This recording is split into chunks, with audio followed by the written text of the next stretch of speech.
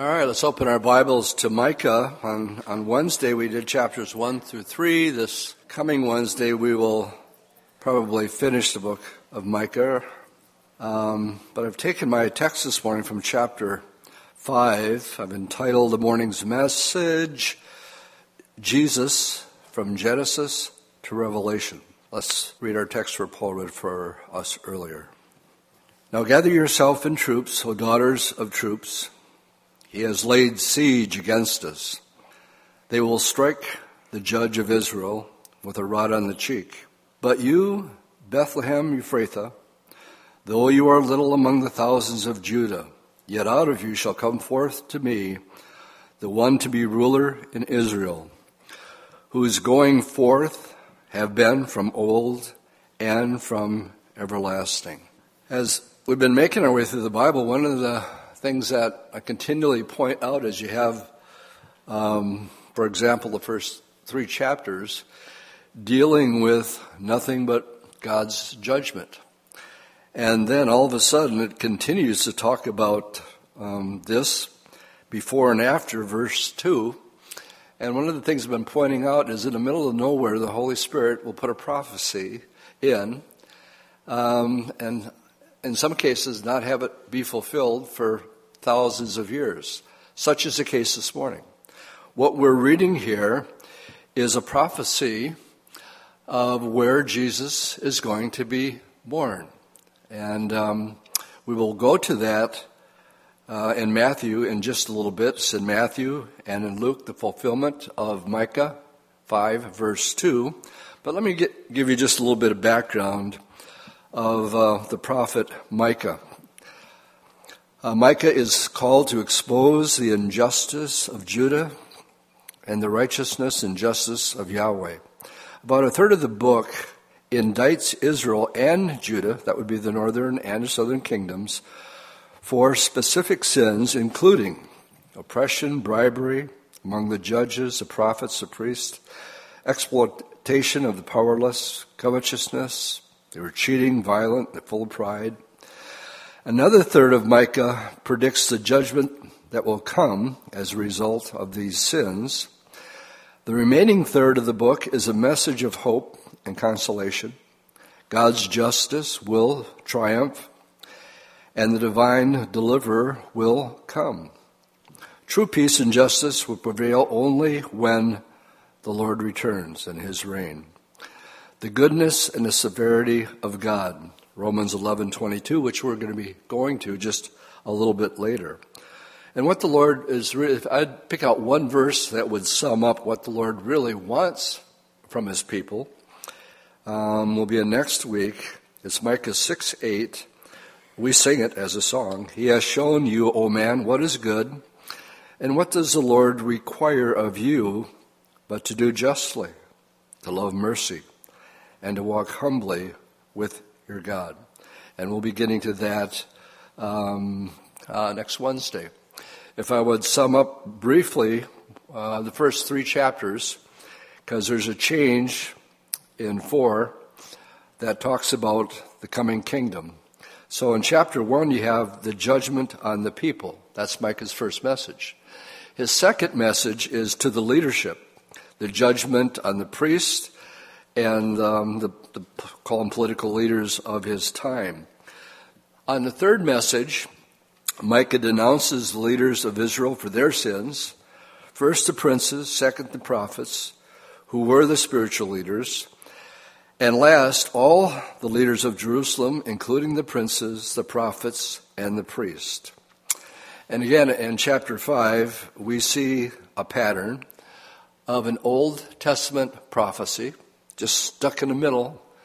And, if I was just reading this and didn't have the hindsight that we have of this actually being fulfilled by Herod, we would read right over it and not really pick up what's being said here. So here we have in Micah 5:2, again, this pattern where we read that the ruler is going to come from the town of Bethlehem, and his going forth, he's always been, he's in the past, and he's always going to be. But his birthplace is going to come out of Bethlehem. Hebrews 10 verse 7 says, "Behold, I have come. In the volume of the book it is written of me to do your will, O God." Thus the reason for the title this morning, Jesus from Genesis to Revelation. Literally, that's what we're going to do. And I can only really hit the mountaintops on these because we would be here all day if we even began to show the types. Just for example, Genesis 37 through 50, the life of Joseph. There are 110 direct applications of Joseph being a type of Jesus, 110. So we're not even going there. We're just going to touch on prophecies that deal with his birth. I want to talk about the Trinity this morning. And I also want to talk about Calvinism and Arminianism. Taking nothing for granted. Last week we talked about Calvinism. We put the 5 points of Calvinism. Well, this week we're going to put up what is Arminianism and what are the 5 points of Arminianism. So let's dive in. I've called this Jesus, Genesis to Revelation. So let's go back to Genesis 1, verse 1, with our study this morning. And we read the very first verse of the Bible. And if I would be reading this in the Hebrew, it actually would read, "In the beginning God's created the heavens and the earth," because the word God there, when it's singular, it's just El, but that's not what we have in Genesis 1, verse 1. We have Elohim. So it actually says, "In the beginning God's." We have a picture of the Father and the Son creating the heavens and the earth. So from the very, very first verse in the Bible, we read in verse 2, "And the earth was without form and void, and darkness was on the face of the deep." And now we have the third part of the Trinity. "And the Spirit of God was hovering over the face of the waters." In the first 2 verses of the Bible, you have the Father, you have the Son, and you have the Holy Spirit. It is plural. It is Elohim. If you look down at verse 26, we did a word study on this, and I wanted to know, when it says, "Then God said," I wanted to know, is it El singular or is it Elohim plural? And we found out that when it says, "Then God said," it is Elohim, plural. So the Father and the Son are speaking and saying, "Let us," that's plural, "make man in our," that's plural, "image, according to our likeness, and let them have dominion over the fish of the sea, the birds of the air, over the cattle, and all the earth, and every creeping thing that creeps on the earth." So from the very beginning, we see Jesus as God. If you go to chapter 3, we have the first prophecy of Jesus being born. This is the first time, and the first prophecy. It comes as a result of Eve's sin and Adam's sin. And now the Lord is pronouncing judgment on the serpent, on the man, and on the woman. I'm just going to zero in on verse 15, which is a prophecy, and what the Lord, his judgment is going to be on Lucifer, the serpent in the garden. Verse 15 of chapter 3. "I will put enmity between you and the woman, and between your seed and her seed." The seed of the woman eventually is explained to us in the next verse as a reference to the Lord Jesus Christ. "He shall bruise your head, but you shall bruise his heel." And we have here what the enemy tried to do in defeating Jesus, but the Lord says he's going to defeat him. And we have this first prediction of the seed of the woman as a reference to the birth and the outcome of what he's going to do. He's going to destroy the works of the devil. Yes, the Lord will be bruised. He was bruised. He was beaten. He was whipped.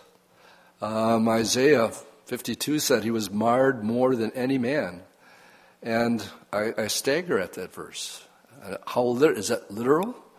More than any man? Remember, they pulled his beard out. And you guys that have beards in had it pulled on. You know what that's like. And then he was beaten. The blows, they covered his face. Usually when you watch a fight, you watch the guys roll with the punches. Well, the Lord didn't see the punches coming. And they beat him. He could have died from the whipping. So he was bruised, but the enemy was defeated on the cross. So here's the first prophecy. It's Genesis 3, verse 15 of the birth of Jesus. Turn to the book of Isaiah, chapter 7. Isaiah 7. Give you a little bit of the background here. In the days of Ahaz, the son of Jotham, Ahaz had no heart for the Lord, none whatsoever. And Isaiah is trying to reassure him that Assyria is not going to cause any trouble to Israel. But Ahab really doesn't care about the things of God, the Word of God. So from verses 1 till 9, it's Isaiah telling Ahaz, I don't want you to sweat it about Syria and Damascus. But make sure, he says in verse 9, if you will not believe it, surely you will not be established.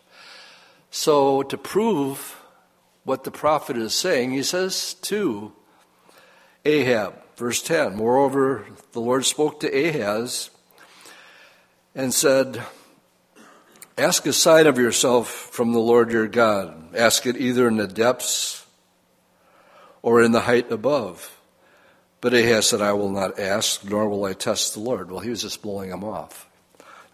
And then he said, hear now, house of it, David, is it a small thing that you weary men? But will you weary my God also? Therefore the Lord himself, he's going to give you a sign. Behold, the virgin shall conceive and bear a son, and you will call his name Emmanuel, or God with us. And so here we have a prophecy in the middle of the Lord trying to reassure Ahaz, don't sweat it with the Syrians at Damascus. But he didn't want to hear from the Lord. And he says, okay, I'm going to tell you anyway. I'm going to do something supernatural that only I can do. I can take care of Syria. Rezin is the leader there of Damascus. It's Assad today. He says, I can handle those guys. But I want you to believe it. And so he throws in here a prophecy that we're reading about in Micah. But if you just turn the page to chapter 9, we also have a prophecy concerning the birth of Jesus in Bethlehem. Chapter 9, verse 6, we find, for unto us a child is born, and unto us a son is given. Let me just stop there and comment on these two verses. Unto us a child is born is sort of the earthly perspective. That's the way we see it. But as far as heaven sees it, and unto us a son is given. That would be the heavenly perspective. The Father sent the Son. But he was born, as a child is born, the government will be upon his shoulder, and his name will be called the Wonderful and Counselor, Mighty God, Everlasting Father, Prince of Peace. Of the increase of his government and peace there will be no end. Upon the throne of David and over his kingdom, to order and establish it with justice and judgment. From that time forward, even forever, the zeal of the Lord of hosts will perform this. So in Isaiah, we have, making our way through from Genesis, just the mountaintop here in Isaiah 7 and 9, speaking of the Lord's birth. Now, let's turn to our text, which would be next in Micah. And we find here, again in the middle of a message of judgment, the Holy Spirit telling us where the Messiah is going to be born. The little town of Bethlehem. We don't go to Bethlehem anymore. It's just not safe. And so we go to a place called the Shepherd's Field. And we have this beautiful open area that's not developed. And we stop there and we give a Bible study of what happened in this particular spot. It's one of my favorite places in Israel because this is where David was. And before David, there was Ruth and Boaz.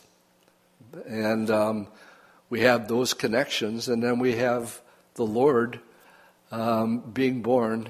And we're sitting there giving this Bible study, and you sit and look at the city of Bethlehem. Talk about the scriptures coming alive. And all this happened. Boaz falling in love with Ruth, and David raising the sheep there. That's where he was called to be the king of Israel. And then the Lord himself. And that takes us to the fulfillment. Let's turn to, we read here that, let's go down to Matthew chapter 2, verses 1 through 6. In verse 1, now after Jesus was born in Bethlehem. I'm sharing with a man right now who is just reading man's opinion on where Jesus was born. He asked me, where do you think Jesus was born? And I said, well, he's born in Bethlehem. And he said, are you sure? And I said, yes, I'm sure. And he said, well, we think he was born in Nazareth. And I didn't get to the part yet where I said, I think you're wrong. I'm saving that for later. But as you study the scriptures, it tells us exactly where Jesus was born in Bethlehem. Prophesied by Micah, chapter 5, verse 2. It says, and there was wise men that came to Jerusalem from the east, saying, where is he who was born King of the Jews? For we have seen his star in the east and have come to worship him. And when Herod and the kings heard these things, he was troubled. Why was he troubled? Because Herod is the king of the Jews. What do you mean? Another king of the Jews. And he was troubled in Jerusalem with him. And when he had gathered all the chief priests and the scribes of the people together, he inquired of them, saying, where was the Christ to be born? They looked to the Old Testament for their answer. He didn't know. He had to ask. So they said, in Bethlehem of Judah, for it is written by the prophets, in this case the prophet Micah. But you, Bethlehem, in the land of Judah, are not least among the rulers of Judah, for out of you shall come a ruler who will shepherd my people Israel.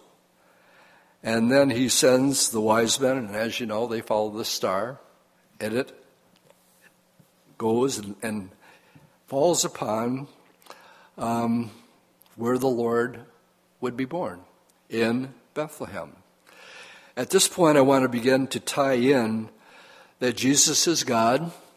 And people say, well, where does it say in the Bible that Jesus is God? Well, if you read the Bible, all over the place. And if you go to chapter 3, by the way, when we get to, I want to go to, before I get to chapter 3, let's go back to chapter 2 and read 16 and 18.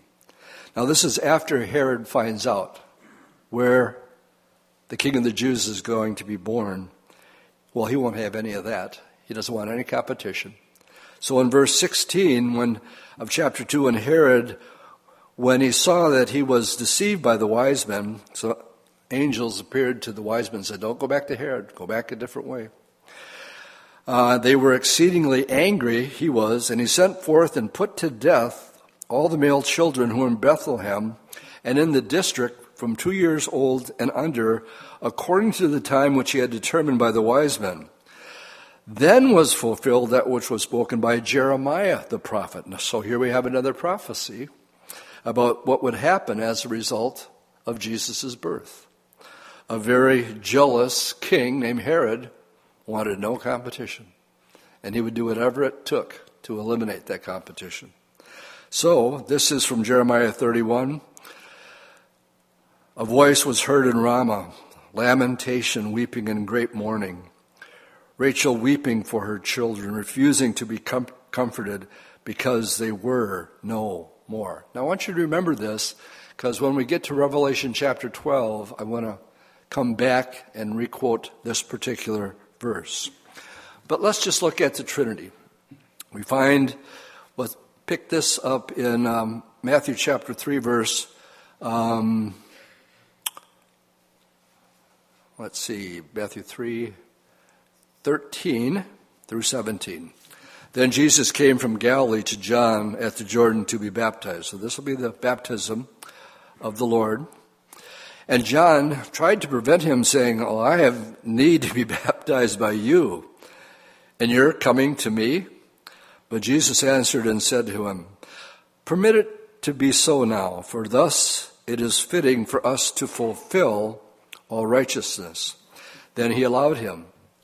And then Jesus, when he had been baptized, came up, and immediately from the water, and behold, the heavens were opened to him, and he saw the Spirit of God descending like a dove and alighting upon him. What do we have here? We have Jesus. We have the Holy Spirit descending, but then in verse 17 we have the Father speaking. Then suddenly a voice came from heaven saying, "This is my beloved Son." It can only be the Father. "This is my beloved Son in whom I'm well pleased." I point these scriptures out because you have the Trinity right here. Does it say this is the Trinity? No. Do you see the Father, the Son, and the Holy Spirit? Absolutely. So we have one God. Hear, O Israel, the Lord our God is one. But even going back to the very first verse of the Bible, it's in plural. It's Elohim. In the beginning, gods, the Father and the Son and the Holy Spirit created the heavens and the earth. From here, let's go to Matthew 17, where we have just the Father and the Son. It's the Mount of Transfiguration. And verses 1 through 6 is what we'll read here. Now, after 6 days, Jesus took Peter, James, and John, his brother, brought them up on a high mountain by themselves. And he was transfigured before them, and his face shone like the sun, and his clothes became as white as the light. And behold, Moses and Elijah appeared to them, talking with them. Why Moses and why Elijah? I think it was a staff meeting about Revelation chapter 11, where we have two witnesses, and I believe these two witnesses are Moses and Elijah. If you think it's Enoch, I'm not going to argue with you, because neither Elijah or Enoch saw death. So there's a good argument for that. But I'm putting my money down on Moses, so if you want to believe in Enoch, that's okay. You're wrong, but it's okay. Then Peter answered and said to Jesus, "Lord, it's good for us to be here. If you want, we can make 3 tabernacles, one for you and one for Moses and one for Elijah." And while he was still speaking, behold, a bright cloud overshadowed them, and suddenly a voice came from the cloud saying, "This is my beloved Son."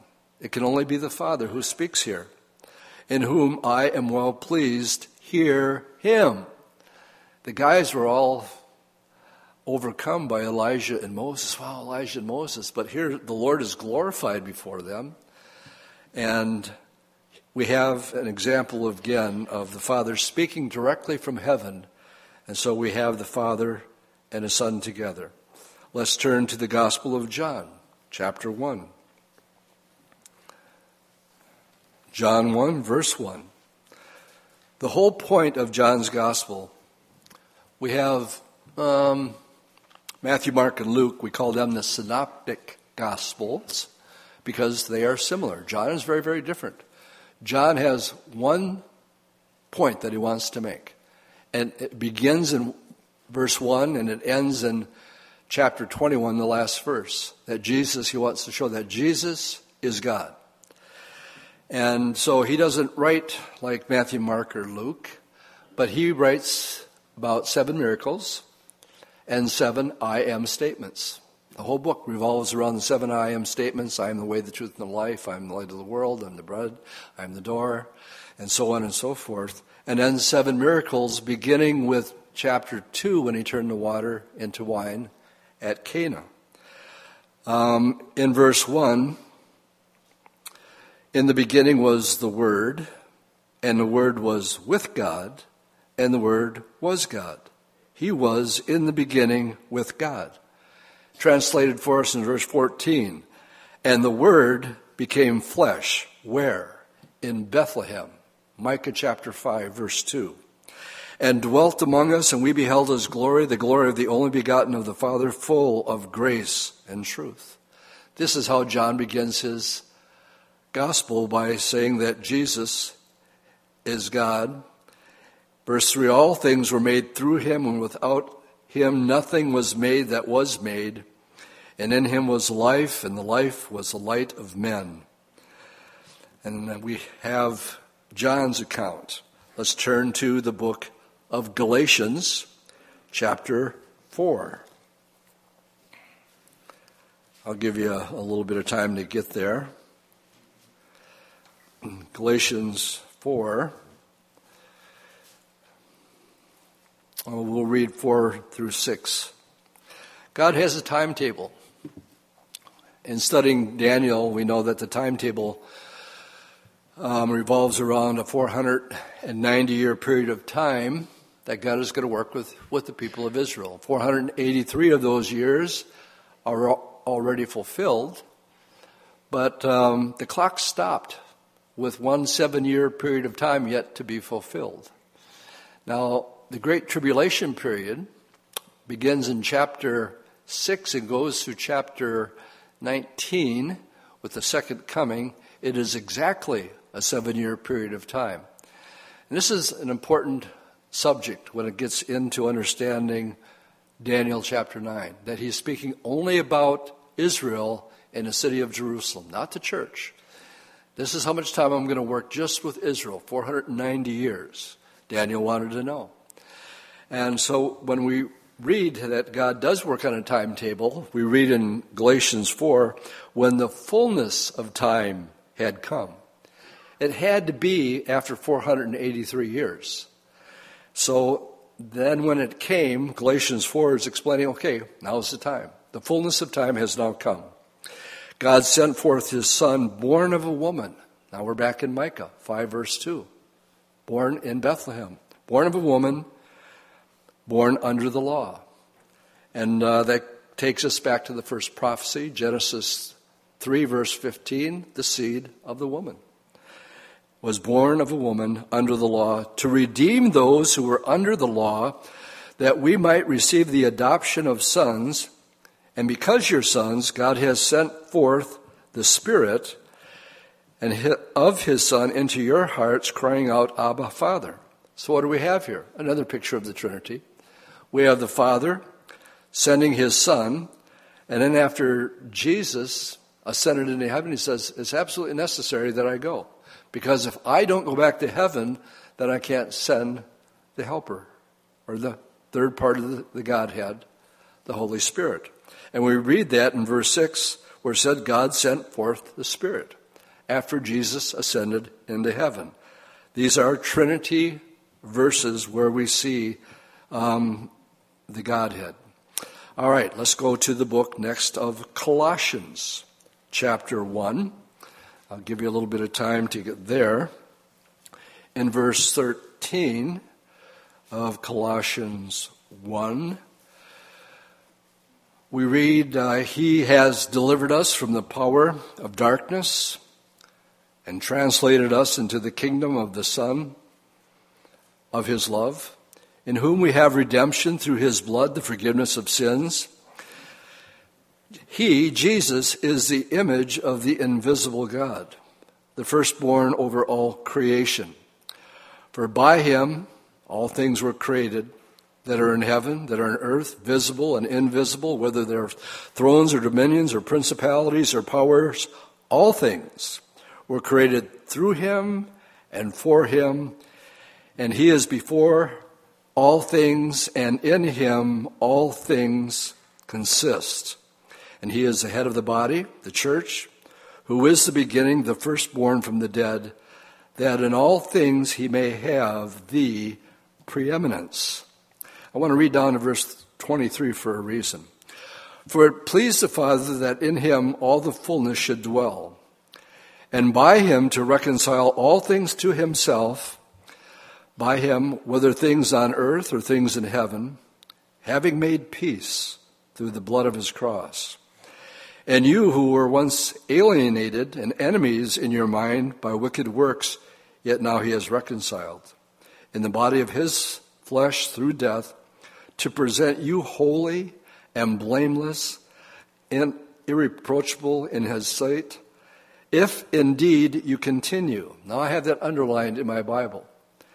He has made you blameless in his sight, but then he says, if you continue in the faith, grounded and steadfast, and are not moved away from the hope of the gospel which you heard, which was preached to every creature under heaven, of which I, Paul, became a minister. In these verses, again, we see the Trinity. But then, and this is where we're going to do a little sidetrack here, turn to the book of Romans, chapter 11. And while you're turning, we read in Colossians, if you continue. And here's where we're going to start to get into the dialogue, call it debate if you want to, with Arminianism versus Calvinism. And I'll try to explain it as simply as I can, that particular debate. But before I do, what's being implied here is the necessity on our part. The work's been done, but then we're told that we need to continue in it and not depart from it. It explained, I think, more fully in Romans chapter 11, picking it up in verse 17. And the idea here is God putting Israel on the shelf for a period of time. And people who don't understand why God did that have come up with what we call Reformed theology. There's people that the Jews have rejected Jesus, therefore Jesus has rejected the Jews. He's done with them. And Romans 9, 10, and 11 is the definitive topic in teaching on what God is really doing with Israel. And so in verse 17, he's explaining that Israel is what God called, and there will always be a remnant. And they're the body of the tree. And in verse 17 it says, and some of the branches were broken off, and you, he's talking about us Gentiles now, being a wild olive tree, were grafted in among them, and with them became a partaker of the root and the fatness of the olive tree. So he says to us Christians, do not boast against the branches, against Israel. But if you boast, remember that you do not support the root, but the root supports you. You will say then, well, the branches were broken off that I might be grafted in. That's Reformed theology right there. Well said, because of unbelief they were broken off, and you stand by faith. He says, do not be haughty, but fear. This is interesting that we read this in men's prayer yesterday about having a godly fear. But for if God did not spare the natural branches, well, he may not spare you either. Therefore consider the goodness and the severity of God. Of those who fell, severity, but towards you, goodness. Now notice this, goodness, but if you continue in his goodness, otherwise you will be cut off. Does that need to be read again? Or is it pretty self-explanatory? Continue in it, otherwise what? Otherwise you will be cut off. Thus we enter the debate between Calvinism and Arminianism. Yesterday at men's prayer, unfortunately one of our brothers, I'm not going to name names, is backslidden. He went back to his old ways, and he's not continuing in the faith. While he was with us and doing well, always witnessing, always sharing, always defending the faith, speaking against evil and those things that would keep you from the Lord, he's gone back to. So we're praying for him. And our concern in praying for him is sort of like in 1 Corinthians 5. Speaking to the church, there was a guy in the church that was sleeping around. And Paul says, I'm not even there, but I judge the situation from here. Kick him out. Let him have no fellowship. turn him over to the devil and pray for the destruction of his flesh. And some of you are thinking, well, that's not a very loving thing to do. It is the most loving thing you could do. Because he says if you don't do that and pray for the destruction of his flesh, so his soul will be saved. Implying what? That he's in danger at that point of living in adultery and fornication and doesn't realize, unless he's broken and repents, that his soul is not going to be saved. Now, I don't like preaching that, but that's clearly what is taught in 1 Corinthians chapter 5. And so we have great concern for our backslidden brother because he is not continuing in the faith. Well, last week we explained the 5 points of Calvinism. And this week I'm reading from Pastor Chuck's book, Calvinism and Arminianism. And I'm just going to read a couple paragraphs to give you a little bit of background of where Arminianism came from.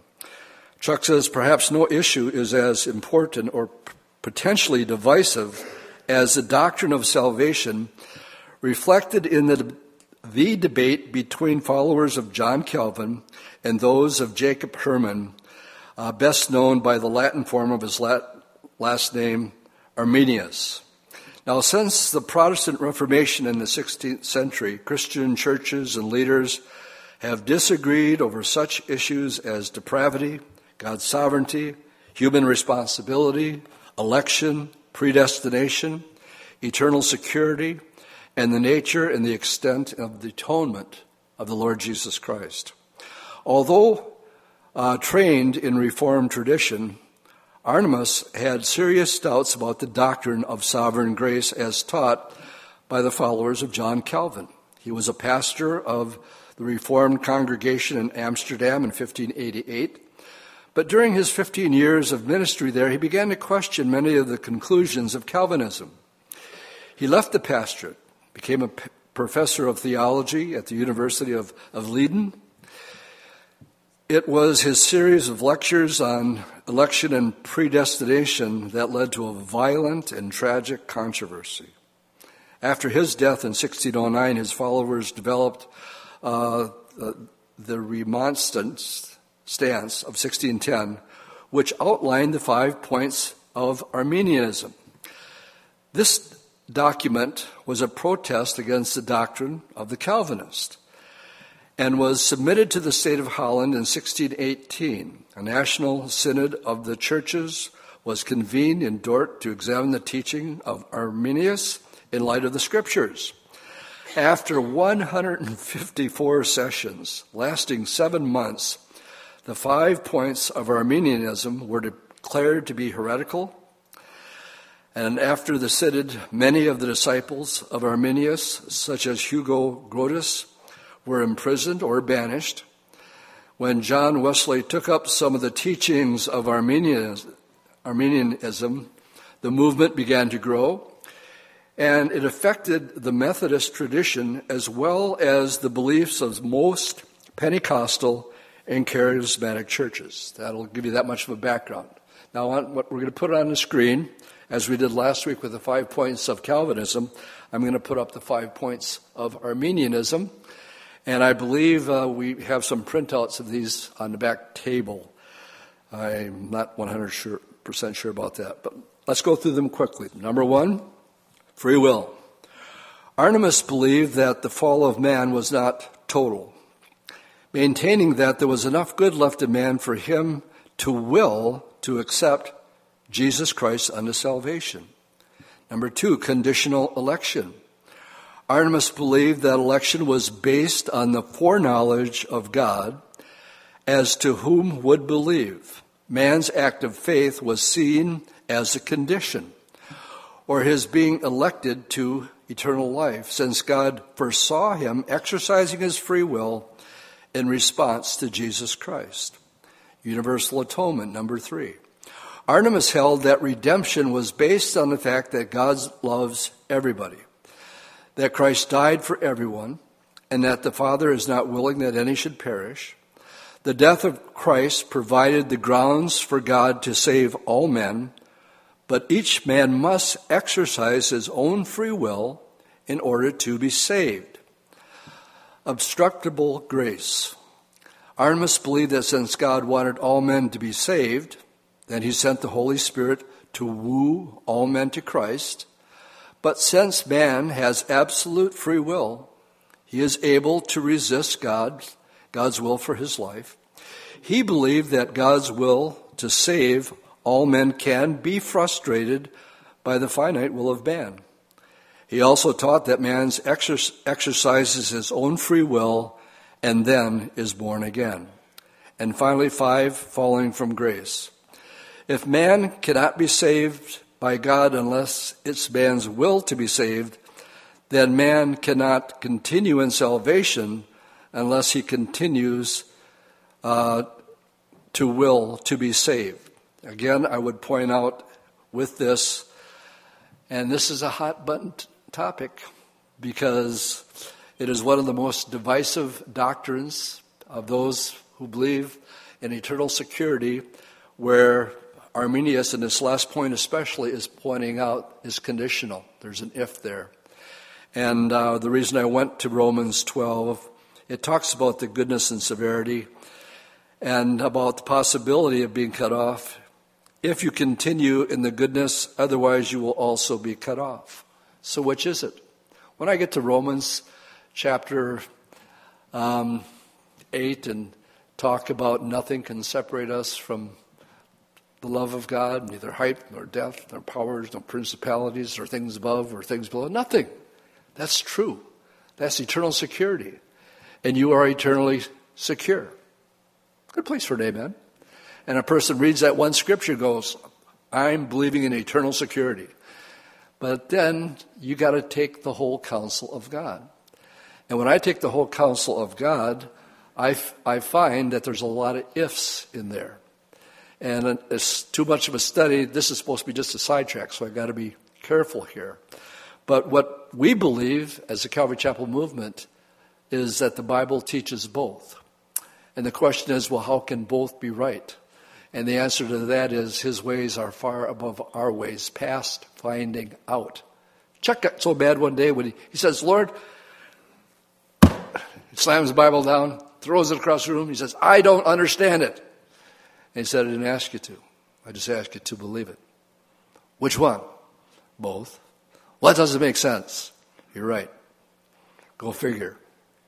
And such are the ways of God that surpasses you and I. Otherwise, God wouldn't be God. But as we look at this here, and I know it's a hot button topic, how should we deal with it? I like what Chuck says here concerning the debate on which side of the fence you fall on. I believe in the balance between the two. But Chuck sums it up in his book, this little book here. Jesus said, by their fruits you will know them. When a particular position on the scriptures causes one to become argumentative, legalistic, and divisive, well, I question the validity of that position. I seek to embrace those things that tend to make me more loving and kind, more forgiving and merciful. I know then that I'm becoming more like my Lord. And if you have come to a strong personal conviction on one side of a doctrinal issue, please grant us the privilege of first seeing how it has helped you become more Christ-like in your nature. And then we will judge whether we need to come to that same persuasion. Let us always be certain to look at the fruit of the teaching. Seek those things that produce the love, nature of Jesus in our lives. Chuck says, I would rather have wrong facts and a right attitude than the right facts and a wrong attitude. He said, God can change my understanding of the facts in a moment, but it often takes a lifetime to affect changes of attitude. People have a position, and then you point out another side of it, and their minds are already made up. And, again, quoting Paul Simon, man hears what he wants to hear and disregards the rest. This is my position, and if you don't like it, then I don't like you. And Chuck is saying that's just not the way the Lord is. There are things that frustrate us when it comes to the debate between Arminianism and Calvinism. And that's all I have to say about that. Revelation chapter 12. Back to our study off our sidetrack. Revelation 12. Verses 1 through 5. Now, a great sign appeared in heaven, a woman clothed with the sun, with the moon under her feet, and on her head a garland of 12 stars. And who is the woman? Well, this is Joseph's dream that he had with his brothers, 11 stars and the sun and the moon. It's basically the woman is Israel. Verse 2, then being with child, she cried out with labor and gave birth. Well, we know that happened in Bethlehem. What happened right after that? And another sight appeared in heaven. Behold, a great fiery red dragon having 7 heads and 7 horns and 7 diadems on his head. Well, who's this? Well, verse 9 tells us. It tells us, so that great dragon was cast out, the serpent of old called the devil. So it's no mystery in verse 3 who the fiery red dragon is the devil. He drew a third of the stars of heaven. This is when he rebelled. The third of the stars there would be angels. 1/3 of the angelic realm were deceived by him. And they threw them to the earth. And the dragon stood before the woman who was ready to give birth to devour her child as soon as the child was born. Now we have a heavenly perspective of what's happening in Bethlehem when Herod, demon-possessed by the devil himself, wants to kill every child. Remember when we read Matthew 2, then Herod, when he saw that he was deceived by the wise men, was exceedingly angry, and he sent forth and put to death all the male children who were in Bethlehem, and a district from 2 days old and under, according to the time that was determined by the wise men. And that fulfilled the scripture of Jeremiah. A voice was heard in Ramah, lamentation, weeping, and great mourning. Rachel weeping for her children, refusing to be comforted because they are no more. That's Revelation 12, verse 4. The devil was waiting for Jesus to be born in Bethlehem. Possessing Herod, he had all the kids killed. He didn't want to miss any, so he even went to the surrounding areas. Between verses 4 and 5, we have a 33-year period of time gap, because that's how long Jesus was here. And she bore a male child who was to rule all nations with a rod of iron, and the child was caught up to God and to his throne. Well, that happened 33 years later. Let's begin to widen this up by turning to Luke chapter 2 and talk a little bit about after his birth, his dedication. And I have a reason for going here as we do begin to wind this up. Luke 2, verse 25. We're introduced to Simeon's prophecy. Chapter 2, verse 25, it says, behold, there was a man in Jerusalem whose name was Simeon. And this man was just and devout, and he was waiting for the consolation of Israel, and the Holy Spirit was upon him. I wonder if he was reading Daniel. And it had been revealed to him by the Holy Spirit that he would not see death before he had seen the Lord Jesus Christ. In other words, Simeon, you're not going to die till you see the deliverer. So he came by the Spirit into the temple, and when the parents, that would be Mary and Joseph, brought in the child Jesus to do for him according to the custom of the law, he took him up in his arms and he blessed God and said, Lord, now you are letting your servant depart in peace, according to your word. For my eyes have seen your salvation, which you have prepared before the face of all peoples, a light to bring revelation to the Gentiles and the glory of your people Israel. That is a prophecy from Isaiah 9:2 and 42:6. And Joseph and his mother marveled at the things which were spoken of him. And then Simeon blessed them and said to Mary his mother, behold, this child is destined for the fall and rise of many. It doesn't say here he is destined for the rise of many or the fall of many, but it says both. I want you to think that through.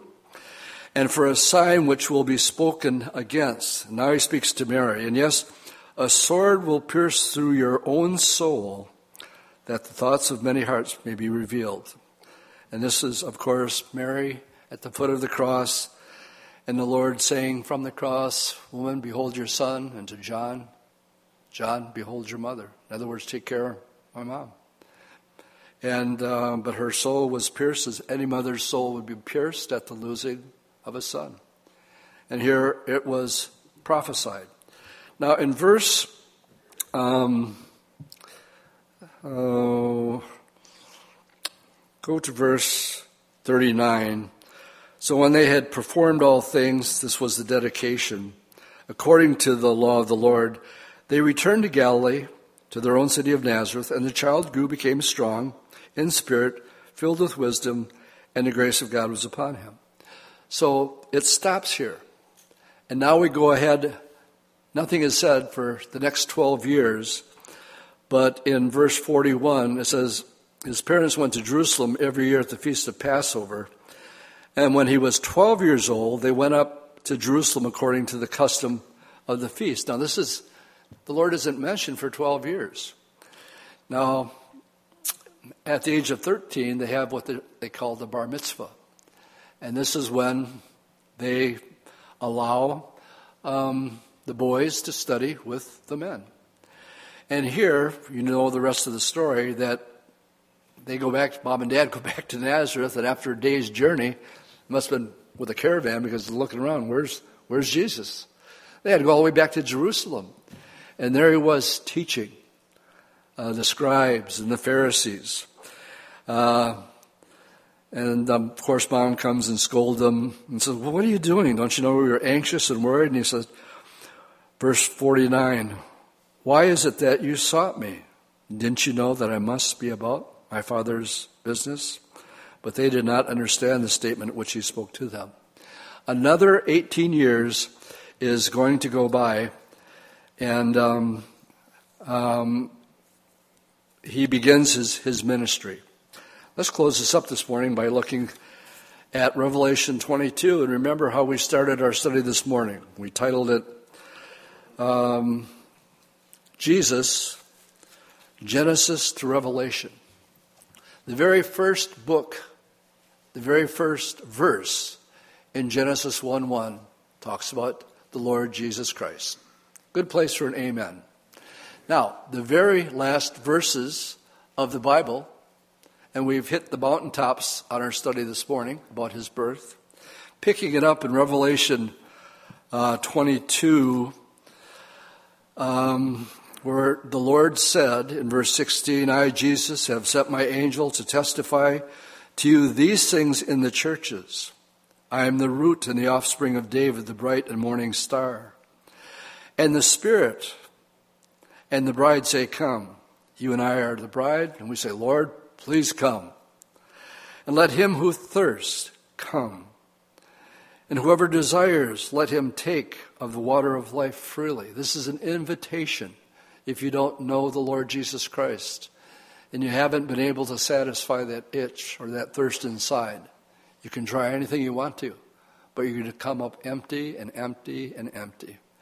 And only when you drink of the water that he gives will you never thirst again, or the bread of life, you'll never be hungry again. For I testify to everyone who hears the words of the prophecy of this book. If anyone adds to these things, God will add to him the plagues that are written in this book. If anyone takes away from the words of the book of this prophecy, God will take away his part of the book of life, from the holy city and from the things which are written in the book. He who testifies to these things, now notice the last verse in the Bible is red. Right before the last one. This is Jesus in the last verse and the first verse of Genesis. Surely I am coming quickly. Amen. Even so, come, Lord Jesus. And what a benediction, the way to end our Bible study this morning. The grace of our Lord Jesus Christ be with you all. And amen. Let's stand and we'll pray. Lord, as we make our way through the book of Micah, reading about judgment that you're going to bring upon the northern kingdom and the southern kingdom, in the middle of all that, you drop in this prophecy about where you would enter and become and leave yourself as fully God and becoming fully God and also fully man in Bethlehem. So we thank you for your word this morning, Lord. Truly, the volume of the book is written about you. In Jesus' name, amen.